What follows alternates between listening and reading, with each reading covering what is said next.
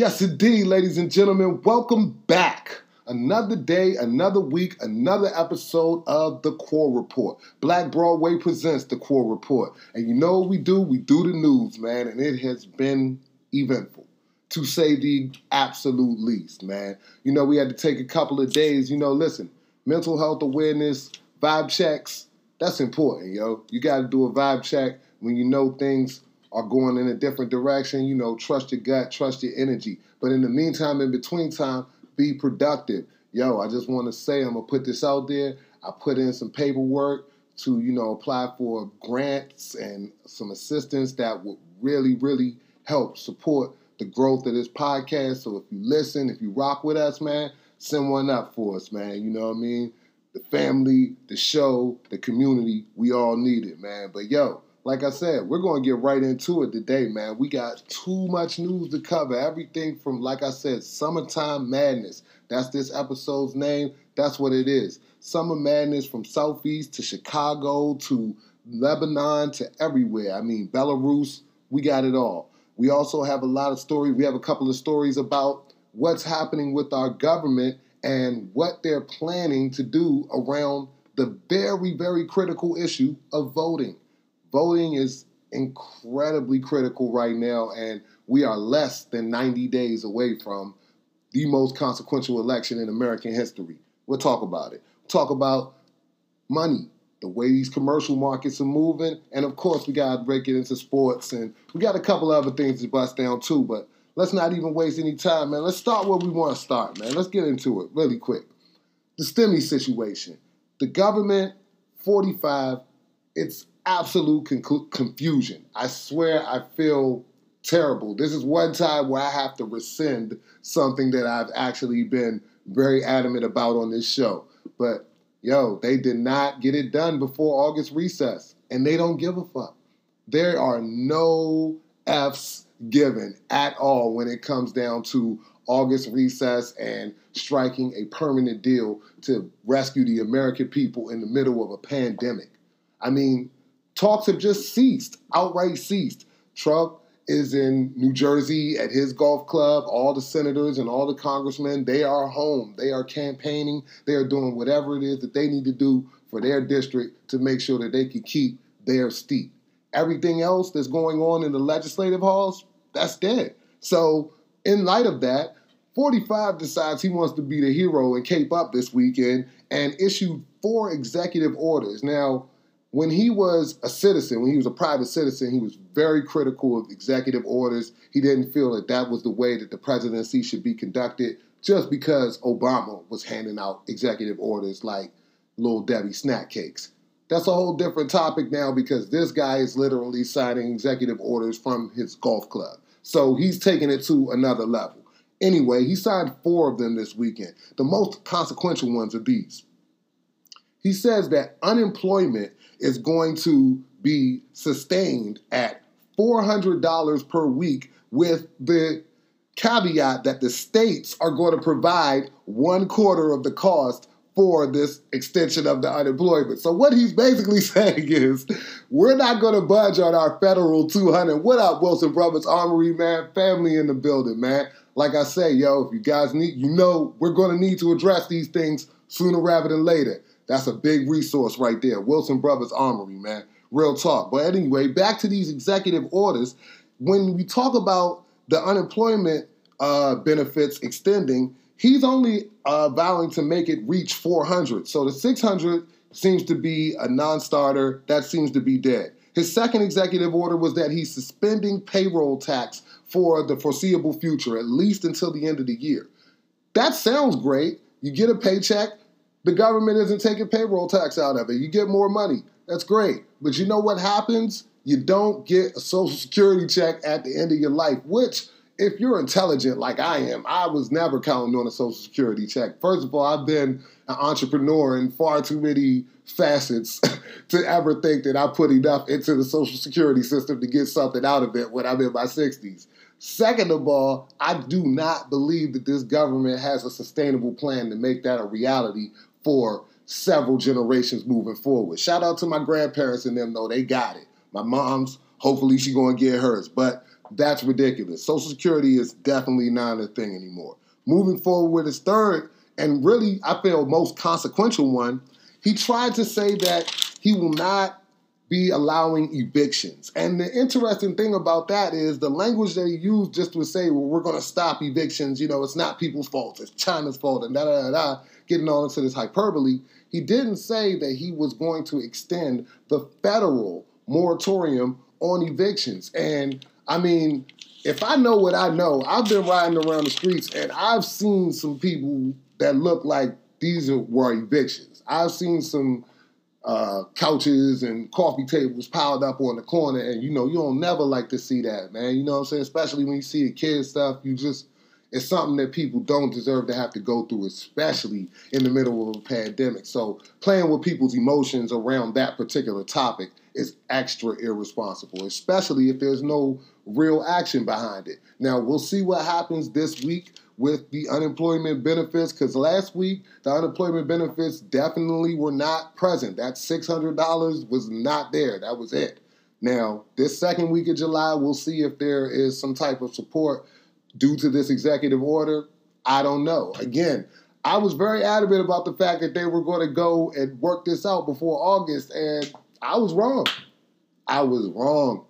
We are in unprecedented times. I have not seen it like this before. I've never seen a Congress unable to reach some type of passable moment on a big piece of legislation like this. Arguably the biggest piece of legislation ever, and just fumbled the bag, literally. So here we are. And like I said, yeah, you know, we are totally in the middle of a pandemic. And people's biggest concern in the middle of this pandemic at this moment, just at the current time, is schools.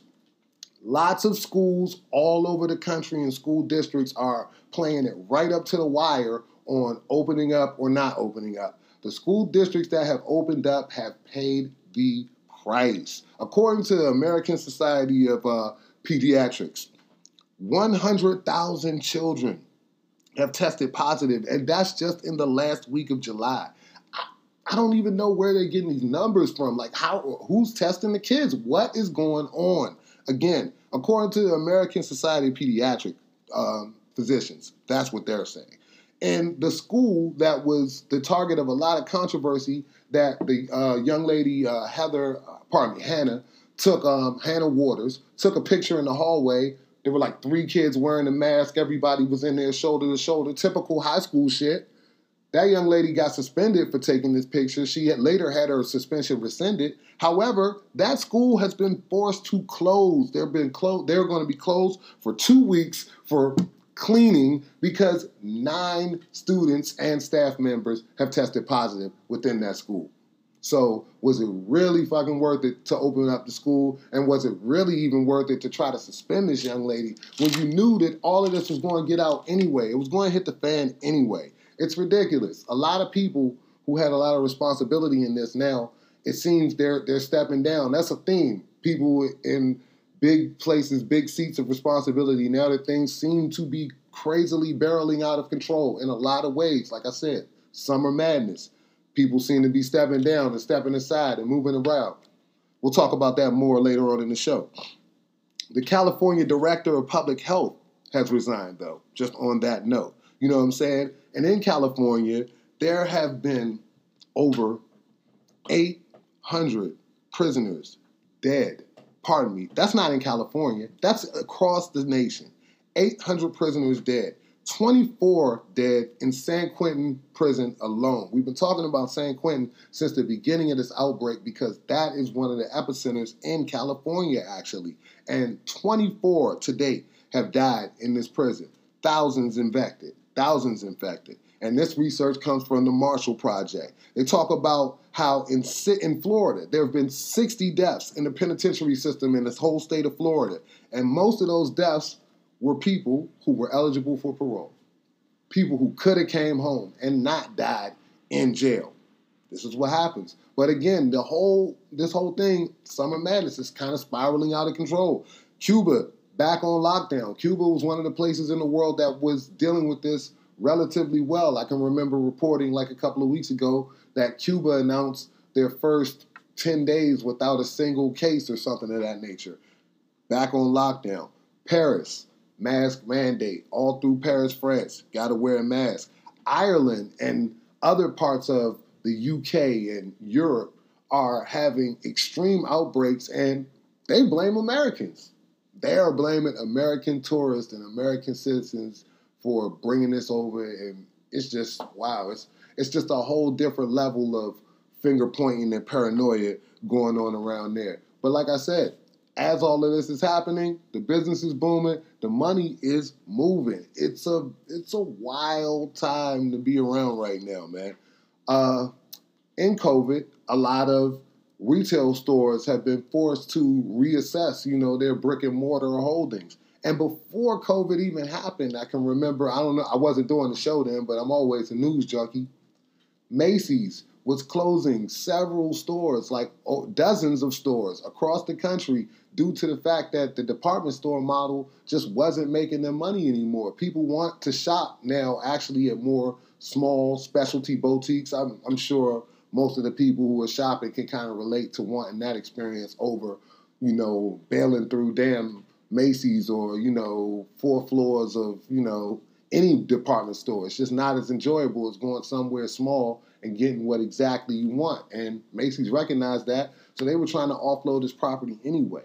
COVID comes along, Sears closes, JCPenney's closes. Guess who comes in to swoop in and save the day or, pick the bones, whichever way you would choose to look at it? Amazon. Amazon has announced plans to take over former retail spaces, all these retailers that they're having trouble holding on to these leases. Amazon wants to take them and turn them into fulfillment centers where basically they can either hold product or they can fulfill, orders for people. They can come pick things up right there. It's crazy, man.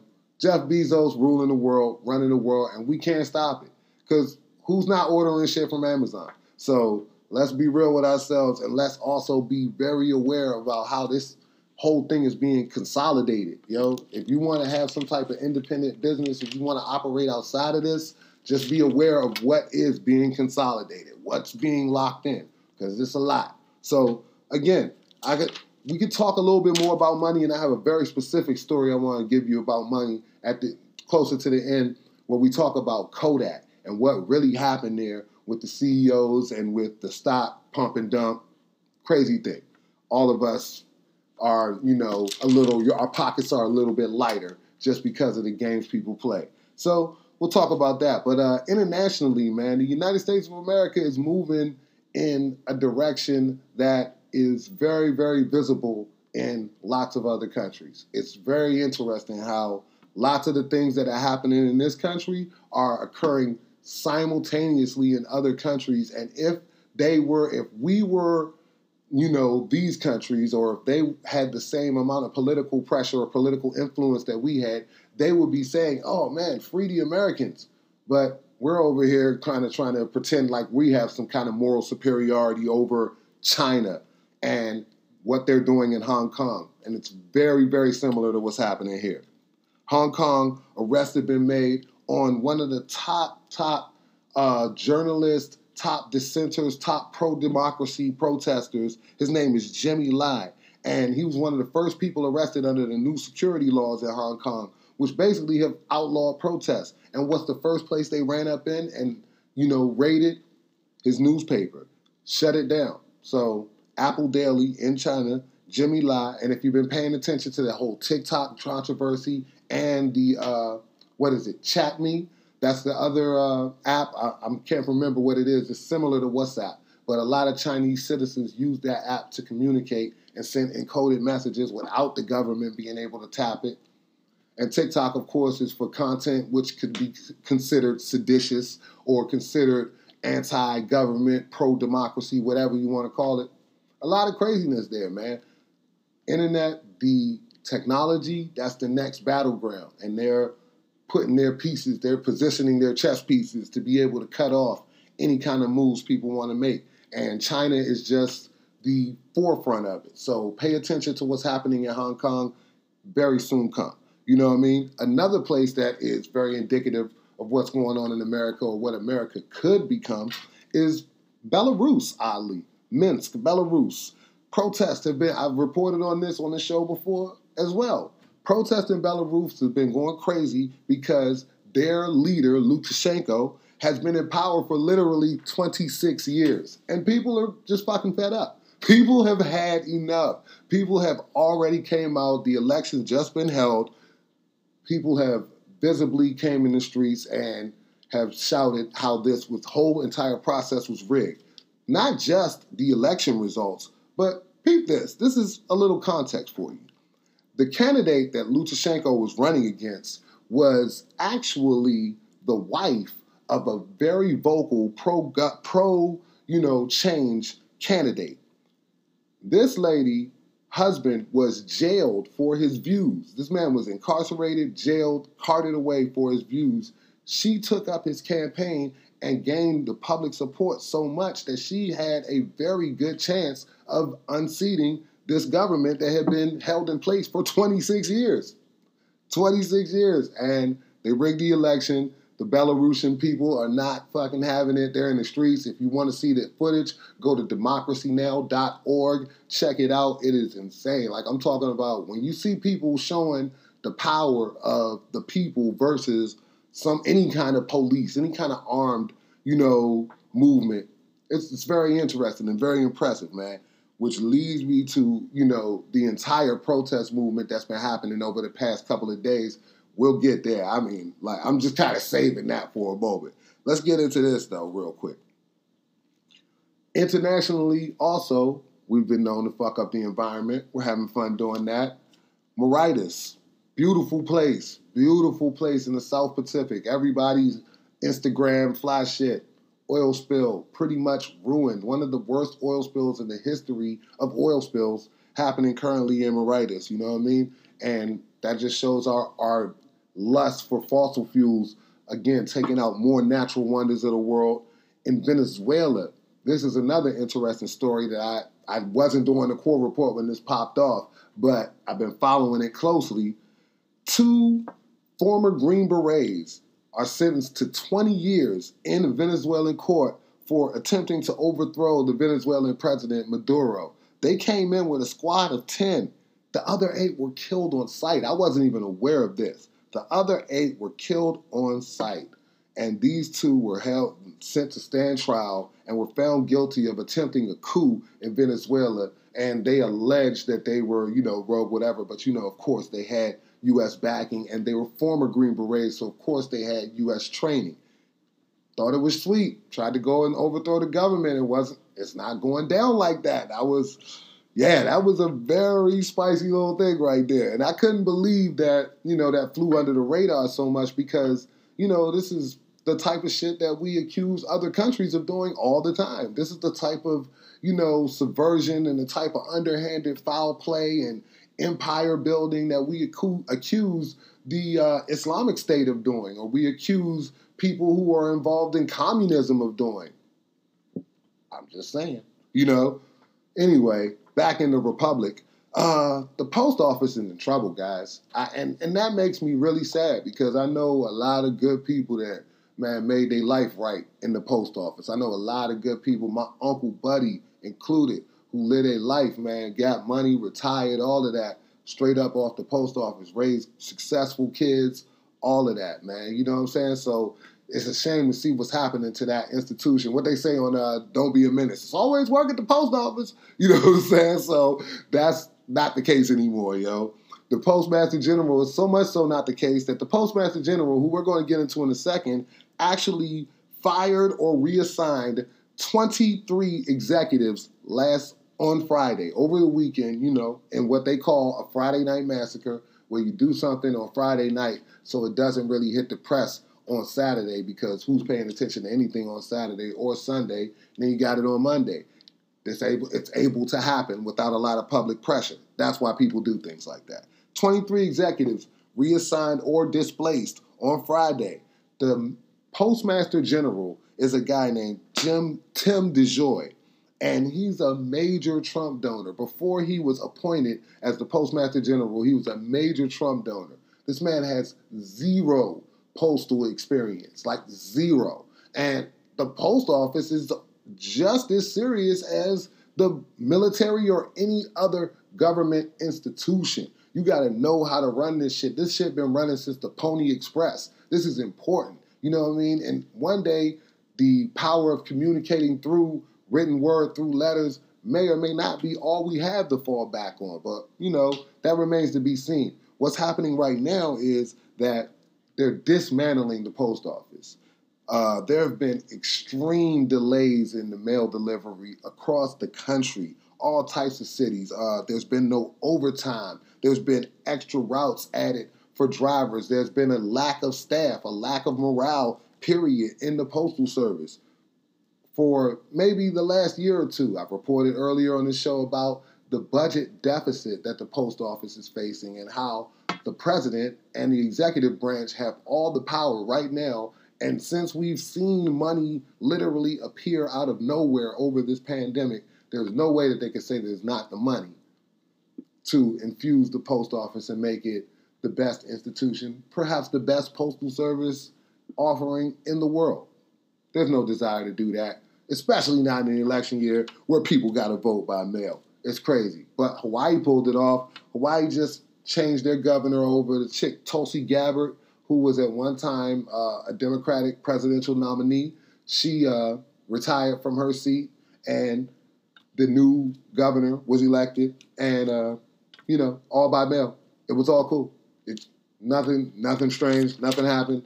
Everybody was all good in Hawaii, man. Puerto Rico's a whole nother story. Puerto Rico actually had to suspend voting over the weekend after the voting polls did not receive ballots. They had not received ballots in the past weekend in order to conduct their election democratically. There's already a lot of upheaval in Puerto Rico about last election, how their governor was forced to resign, et cetera, et cetera. Of course, there's the beef with 45 and the U.S. government over their response to the hurricane and the relief. All of these things just causing upheaval, and people aren't able to vote and exercise their rights democratically. You know what I mean? But, there are still elections. People are still running for elective office. You know how I feel, even as a journalist, I'm not really super enamored with electoral politics. However, I understand them as a necessity, and if people need to be involved and people feel the need to, contribute to the resistance in that way, it's just best you have the most information you can have. You know what I'm saying? Shout out to Marquita Bradshaw, who won the Democratic nomination for Lamar Alexander's old seat in the Senate. So she's now going to be the Democratic nominee against whoever the Republican challenger is for Lamar Alexander, who was a Republican, but he was also one of the more, if you can consider, liberal-leaning, Republican in name only kind of dudes. So we'll see what happens with that seat, keep your eyes on that. But, protests still go on, man. The protest game is crazy. And as I've always mentioned about the protest game is foul because, listen, these people are trying to give you that time, bro. Like, this is not, this isn't a like, oh, yeah, I protested, I'm going to write a letter from Montgomery jailhouse like MLK, and I'm going to, let freedom ring all day. No, fam, they're going to have you tied up in court forever, have you paying court fees, and eventually, if you can't continue that, you're going to jail. You know what I'm saying? And it ain't no rights in jail. You know what I mean? You can protest all you want. There's no rights in jail. So at the end of the day, these situations that occur, it's very important to watch the law enforcement's response to it, and especially on the back end of this. You know what I mean? It's wild because there's been a couple of cases of, the judiciary system, just very interestingly in Louisiana, having so much power over people's lives. There was one gentleman, he's in his 60s. He was accused of stealing or attempting to steal some hedge clippers from a garage in 1997. Life. 4th felony, life. The Supreme Court of Louisiana refused to overturn the sentence. That was it. But then on the other hand, the Supreme Court of Louisiana overturned a dude who was an Iraqi vet. He's 30 years old. They overturned his sentence because they sentenced him to life for giving an undercover $30 worth of weed. He made a $30 sale to an undercover somewhere in Louisiana, and they gave this man life. The Louisiana Supreme Court just overturned his sentence today. So only imagine how much sway these people got over your life, man. It's not a good feeling. It's not no place that you want to be. Protests have been ultimately outlawed in Louisville, Kentucky. After all the, arrested killers of Breonna Taylor, shout out to everybody that's on that bandwagon, you know what I mean? That's a real campaign. I'm not even going to say it's a bandwagon. It's a real campaign. I respect that. But at the end of the day, Louisville, Kentucky has made protesting basically in public illegal. They have said that they are going to start arresting anyone walking in the streets of Louisville, Kentucky. So they're not allowing or permitting, they weren't writing permits at first anyway, and they're definitely not going to be tolerant moving forward of anybody marching in the streets. They're saying violators will be arrested and prosecuted. And any car protest, any vehicle change, that's a popular tactic, especially in Louisville, where they ride past the DA's office, they ride past the governor's office, they ride past the police who did the killings homes, and they, honk horns, wave signs, et cetera, et cetera. That's one of their tactics.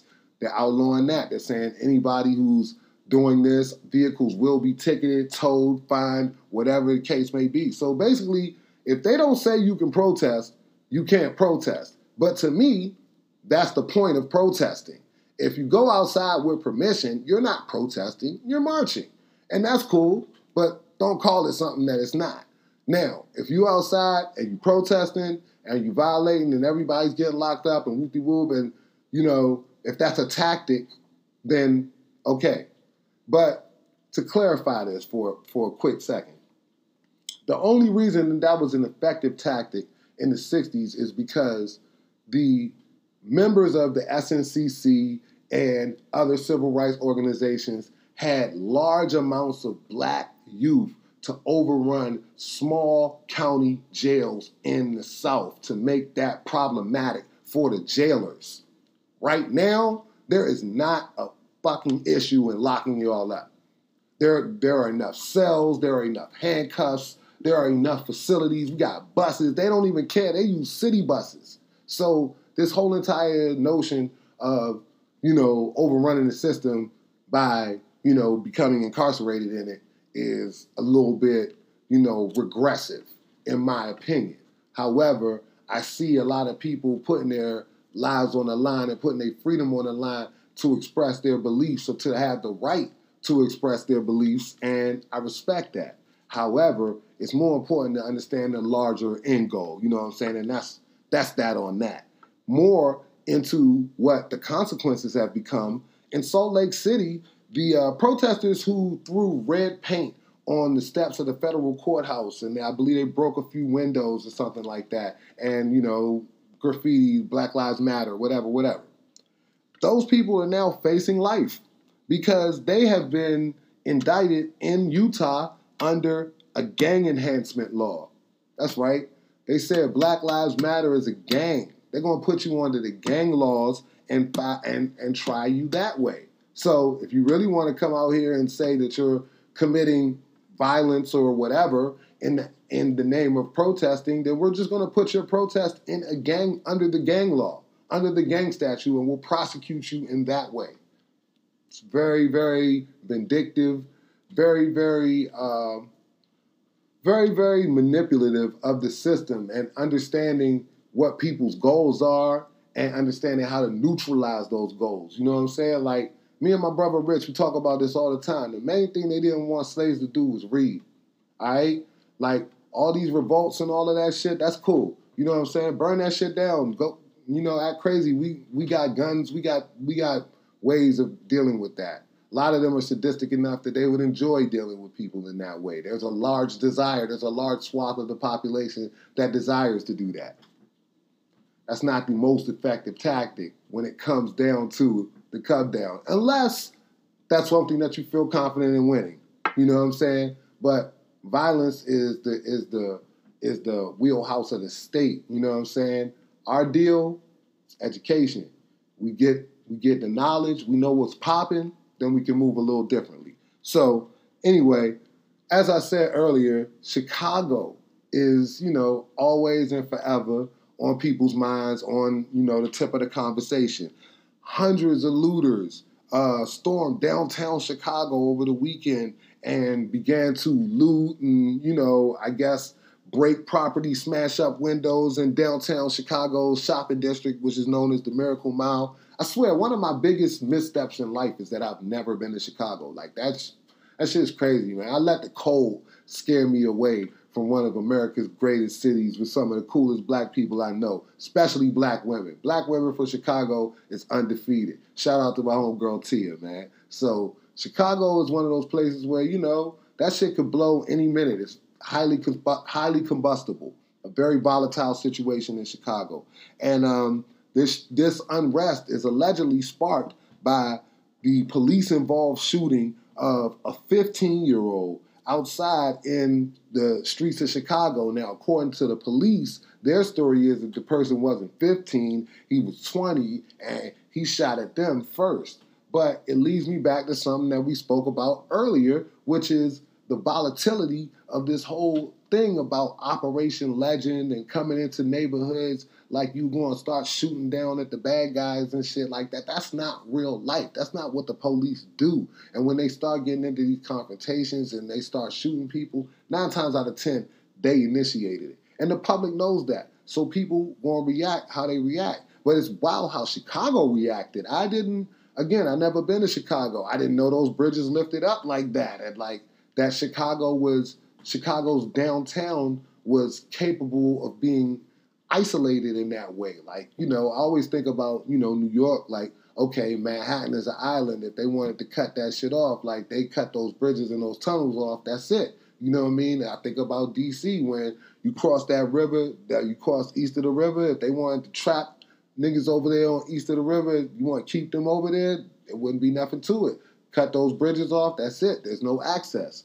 And it's wild to see, you know, how Chicago had that same capability. You know what I'm saying? Like, they literally lifted the bridges up. They suspended train service. They literally shut down the city of Chicago to protect property, to protect capital. You know what I mean? That just lets you know. And the police and most other outlets are reporting that these weren't organized protesters, et cetera, et cetera. And I'm sure they weren't. I mean, nobody really came outside as a, you know, form of retributive justice to break into Tesla's store, even though it's fuck Elon Musk. It's just the fact of the matter is that, nah, B, that's not what we came out here to do.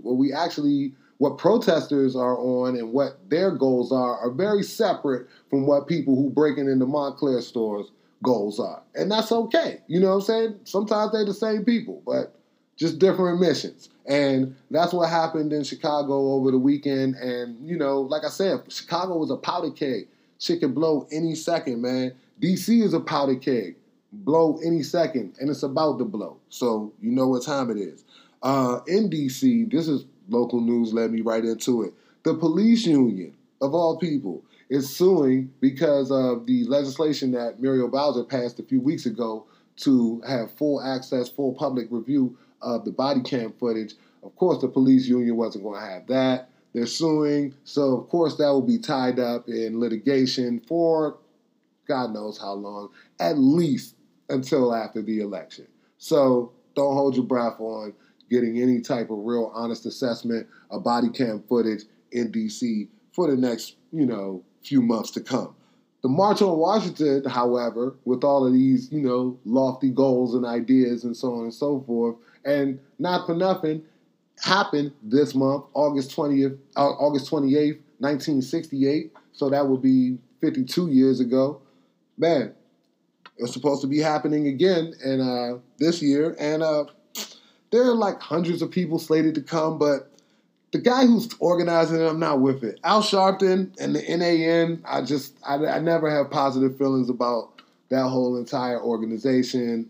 They say that they have thousands of people coming. They have a permit. And the permit was set out in June for tens of thousands of people, jumbotrons, buses, all of the logistics are there. So we'll see what happens as we get time up to closer to it. But it's weird that we haven't seen any, you know, social media or haven't heard any media presence about this. So, I mean, it's August, 9th, 10th? It's the 10th now. I mean, what are we expecting here? You just going to spring this up on us on the 20th? Like, hey, we're doing the March on Washington. We'll see how it happens. Anyway, as I said before, crazy, crazy stories going on all across the world with these explosions. Explosions. In Lebanon, in the aftermath of that incredible explosion on the port of Beirut, where literally 27,000 or 2,700 tons of ammonium nitrate were just left sitting around in the port and allowed to, meet the perfect conditions, I guess, to combust and create a spectacular explosion. In a country that is also experiencing a spectacular economic collapse and societal collapse due to their mismanagement of the COVID-19 epidemic. And their populace is very, very upset about that and a lot of other issues, just like the people are here, and the protests have spilled out into the streets. It's ugly right now. There's reports of live ammunition being used on protesters. People are definitely being stoned and tear gassed and, riot police moving in very aggressively. This is all happening right after a fucking earth moving crater just is left in your port. You know what I mean? And with another explosion today, which hits much, much closer to home, Baltimore. Baltimore experienced a major explosion today right off of Reisterstown Road. At least 4, maybe 5 homes leveled. At this moment in time, it's not known exactly how many people are injured or missing or unaccounted for. At least 5 people were in the house. 2 children were involved. There's only 1 dead reported. The rescuers are still digging through this right now. It's incredible. The cause is believed to be natural gas, a natural gas leak, a natural gas buildup. Ironically, this explosion, this tragedy is happening 4 years to the day that another eerily similar incident happened in Montgomery County in Silver Spring in Flower Branch Apartments. There was a gas leak and an explosion that killed 7 people on this day, on the same day, August 10th, 4 years ago. So prayers up to Baltimore, prayers up to all the families affected. I can't imagine. Like, the damage was so devastating, I can't imagine what it looked like or felt like or sounded like at the moment that it happened. This was somewhere around 9:54 in the morning when the first call was made and the gas was shut off. Incredible. An apartment building in Turkey also exploded. Boom. Up in the air. A gas station in Russia also explodes. Boom. Up in the air. I don't know what's going on. I don't have the answers. I can't really opine on something I haven't really even started to connect the dots on. However, I just know that the abundance of even access to the information in this way and the video has to be able to have some type of not positive psychic effect on the way that the entire country processes, or the world processes, tragedy. You know what I mean? It's very, very interesting. It's something you should really, really keep your eye on. College sports. Let's get into the sports real quick. College football. There are so many people, congressmen, the president, all types of officials, elected officials all over the world, screaming, dying for college football to be played by any means necessary. Now, mind you, none of their children play college football. That's play. Oh no. But we go to Ole Miss and we're going to root for this team and blah, blah, blah. But, heavens that we would play. Now, that's one thing. The other thing is the amount of money that they're getting off of these student athletes without providing any assurances for their safety in the way of insurance, in the way of liability. Any of that is deplorable. So just the call for this to be done without the basic level of consideration for the people that's playing the game like that, it just shows you where those people's minds are. However, there's pushback. The Big Ten, and this is the first FBS, or not the first, but the second, because the MAC already, Mountain Athletic Conference, they play out there in Boise, Idaho, all of that, Boise State, all of that. They were like, nah, we're done. We're good. Suspended the season. Along with the Ivy Leagues, along with the Pac-10, along with a few other ones. But We talk about the FBS, the ones that are in the bowl champions, the ones that play for the money. The schools that play for the money,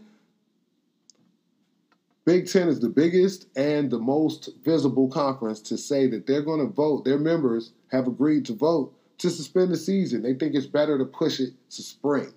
That's an optimistic outlook on it. But we'll see if that happens. However, there's another faction of college football being led by Clemson's quarterback, Trevor Lawrence, who is a dog, by the way. Kid can play, but I don't know what he's on.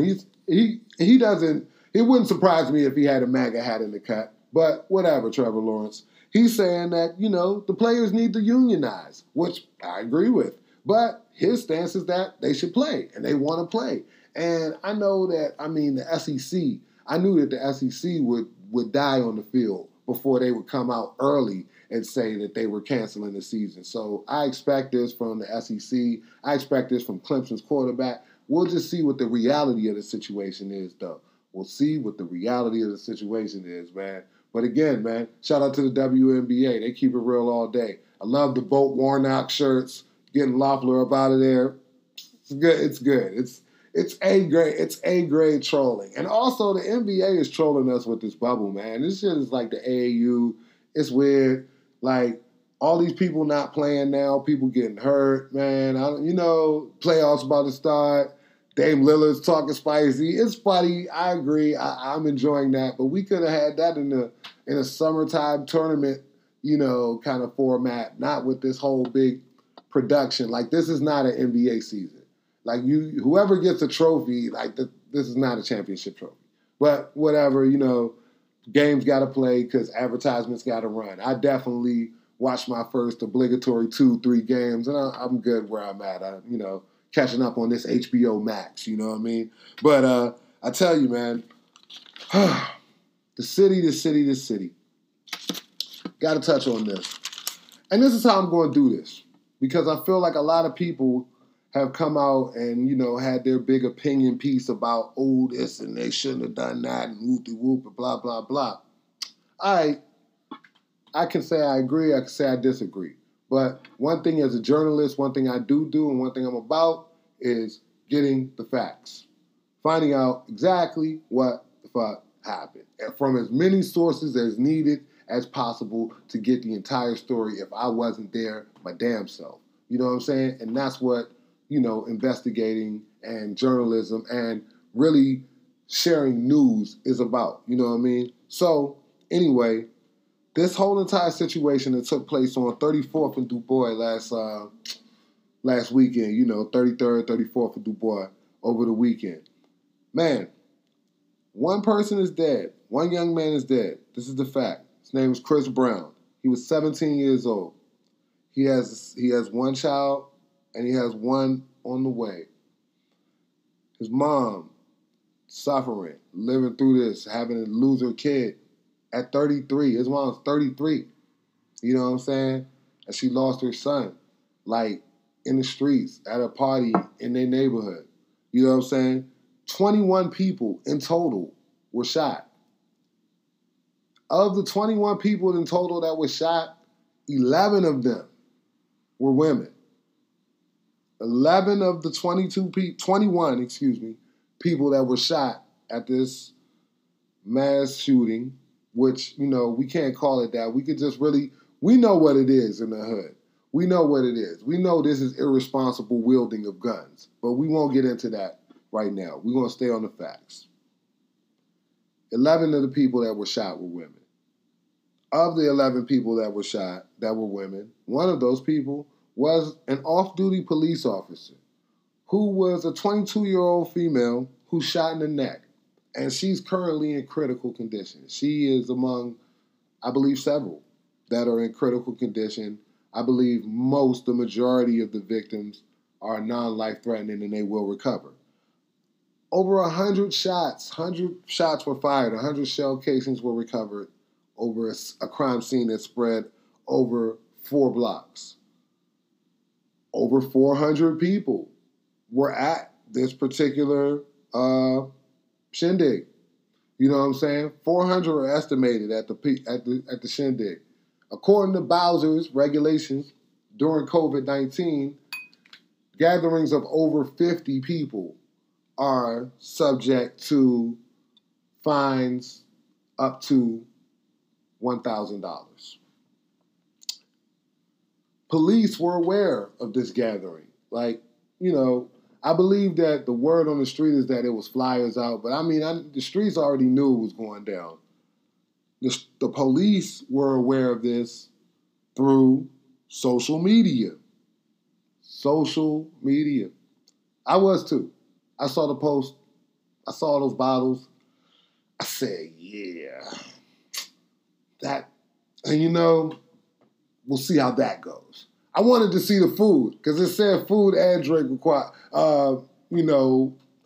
I was like, damn, they got that much drink. They got to have the food. The food got to be on the bill. I didn't see that. I don't know. Whatever. You know what I'm saying? Police were aware of this through social media. Neighbors and residents also called expressing concerns.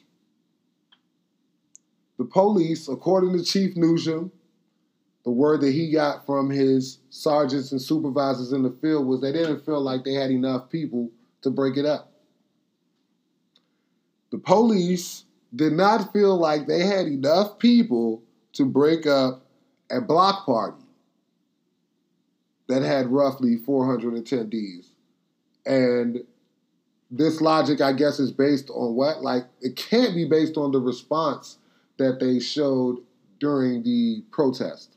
However, I do understand the counterpoint there and the amount of civil unrest and agitation that will cost the community is a trade-off that some officer on the scene decided wasn't worth it. And it probably was the correct assessment at the time. The police are now debating whether or not to fine the organizers, the 1K, for putting it together.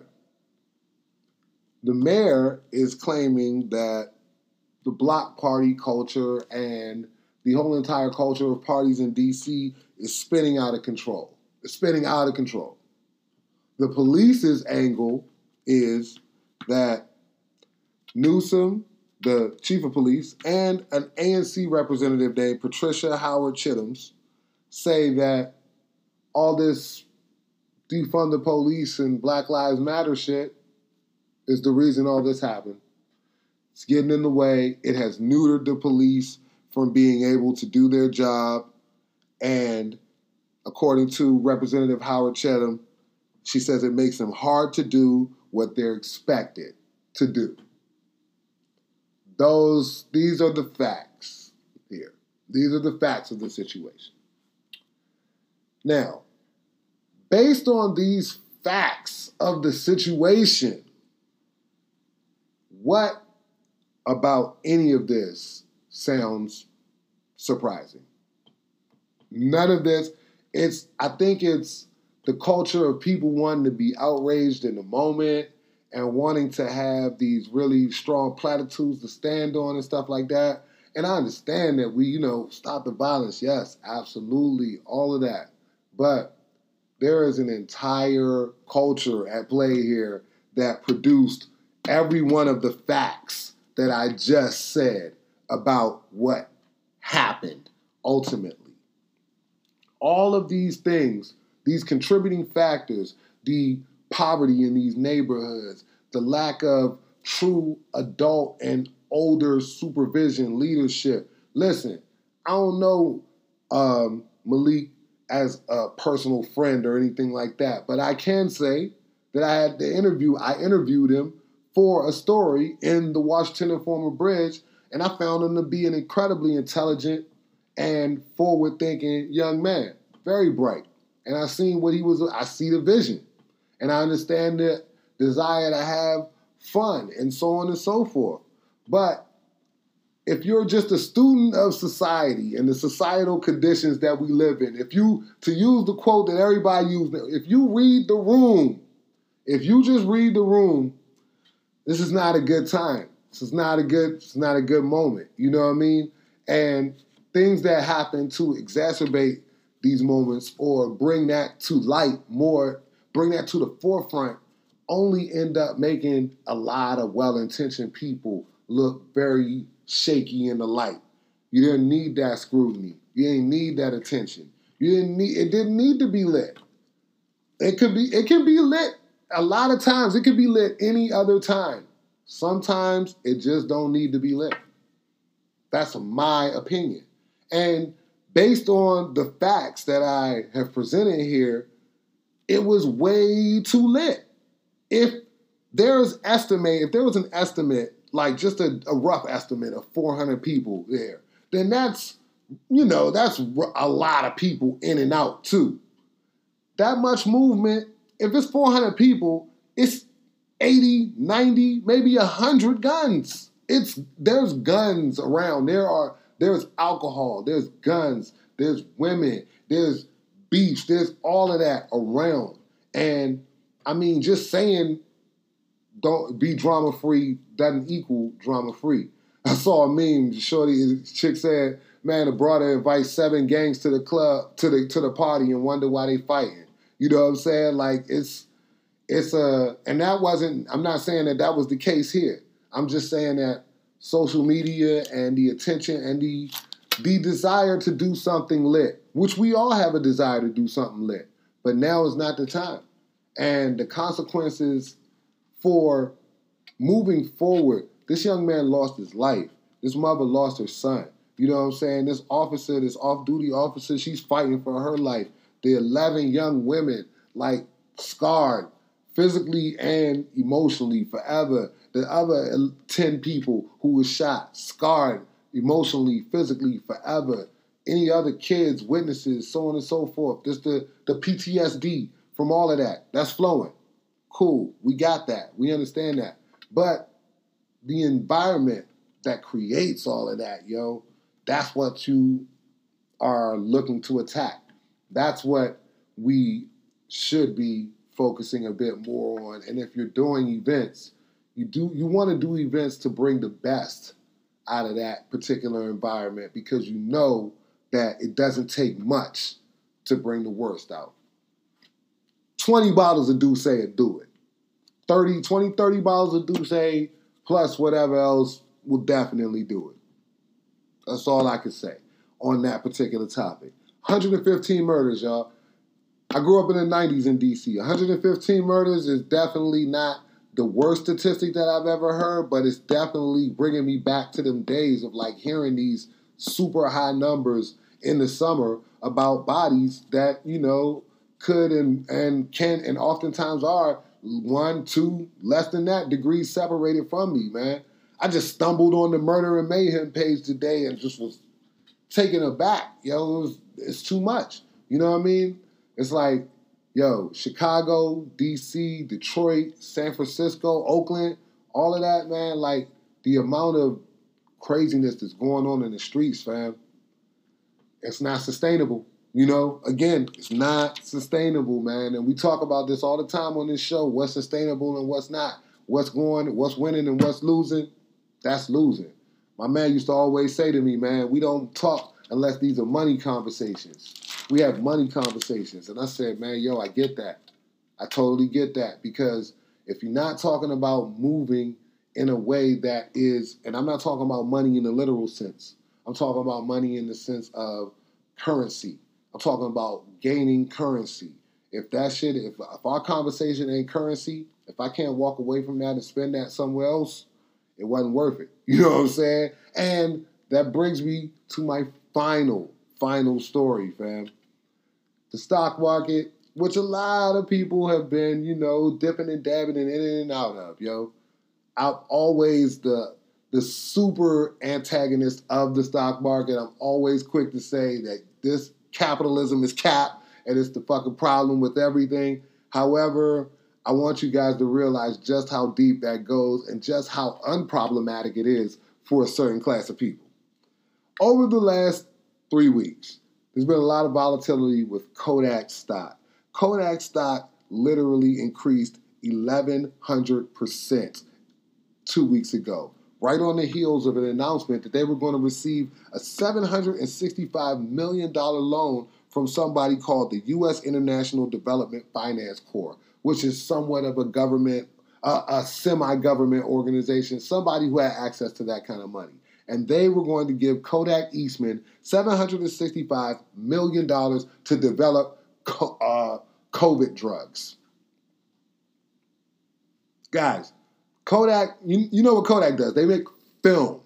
Kodak has, for my whole life, been involved in the picture business. The most chemical that I ever known Kodak to be involved with was stop bath or rinse when it came to making prints. I've never heard about them involved in pharmaceuticals. However, the day before this deal was announced, Jim Continenza, Kodak's CEO, was offered and was given $1.75 million in stock options. Now, normally, that's not really even a big deal. That's a typical transaction in the CEO world, something that's added to your compensation package. You know, nobody blinks an eye. Okay, yeah, you got XYZ $1 million in base pay, and you got blah, blah, blah million in stock options.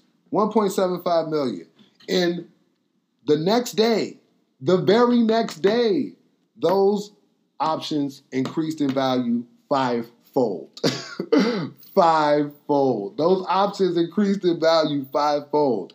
900 million shares of Kodak Eastman stock have been exchanged since this announcement. And one of the major driving factors in their enrichment during this process and during the volatility during this process is Robinhood. People piling on Robinhood and purchasing this stock and enriching Kodak Eastman. Today, the deal was put on hold. The government blocked the deal. No 765. It's done. What you say, Chuck? You say using UV could be the focus. I like your creativity there, but it's not even that complex. I believe that this was a really good pump and dump right here. There was definitely no real will or desire or direction from Kodak Eastman to develop a vaccine or some type of therapeutics for COVID. They were just now getting into the game of pharmaceuticals, so they would just be getting to understand this, yo. It's craziness. I don't know. Hey, lots of insider trading, lots of swindling are going. You know the vibes, gang. Look, I got minute 57 here, man. It was a lot of news today. It was a whole lot of news today. I hope y'all got and understood what was going on in the world, and I hope you understand that the stock market is capped, bro. 39% decrease today. Listen, 90%, down 90% from its 52-week high. Pump and dump. Those people got rich, and they got right up out of there. I'm sure the same phone call they got to let them know that the bag was on the way is the same phone call that they got to let them know that the bag was stopped. 900 million shares exchanged since the beginning of the pandemic.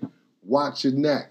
Protect your chicken. Protect your mental. Remember always, as we say, man, things work out the best for those that make the best of the way that things work out. Yo, listen, I'm out here writing grants and proposals and pushing the envelope, pushing it forward, man. Thank you all so much for your support, for rocking with the show. Appreciate you as always, and we're going to keep this going, man. It's always a vibe check. Even though the summer madness is craziness, yo, check your vibes, check your mentals, do what you got to do, then get back to business, back to Brickland. And we're going to holler. Peace.